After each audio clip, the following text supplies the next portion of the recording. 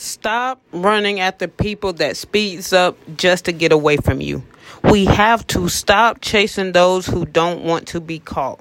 Because while you are chasing after someone else, there could be someone trying to catch up to you.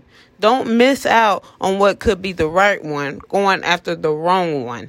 The right person won't need to be chased. It will be waiting on you. Go on about your day, go on about your life, and the right one will appear unexpectedly. Don't wear yourself out chasing the unwanted. Save your time and energy for the ones who wouldn't have you on a roller coaster and going through obstacles. You are worth the wait, and the right one will be worth the wait. And you won't be worn out, and your energy can be put into the actual relationship. So again, stop chasing after people.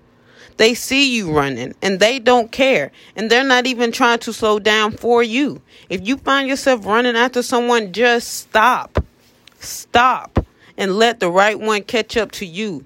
You are too worthy to be running after someone. Running in general.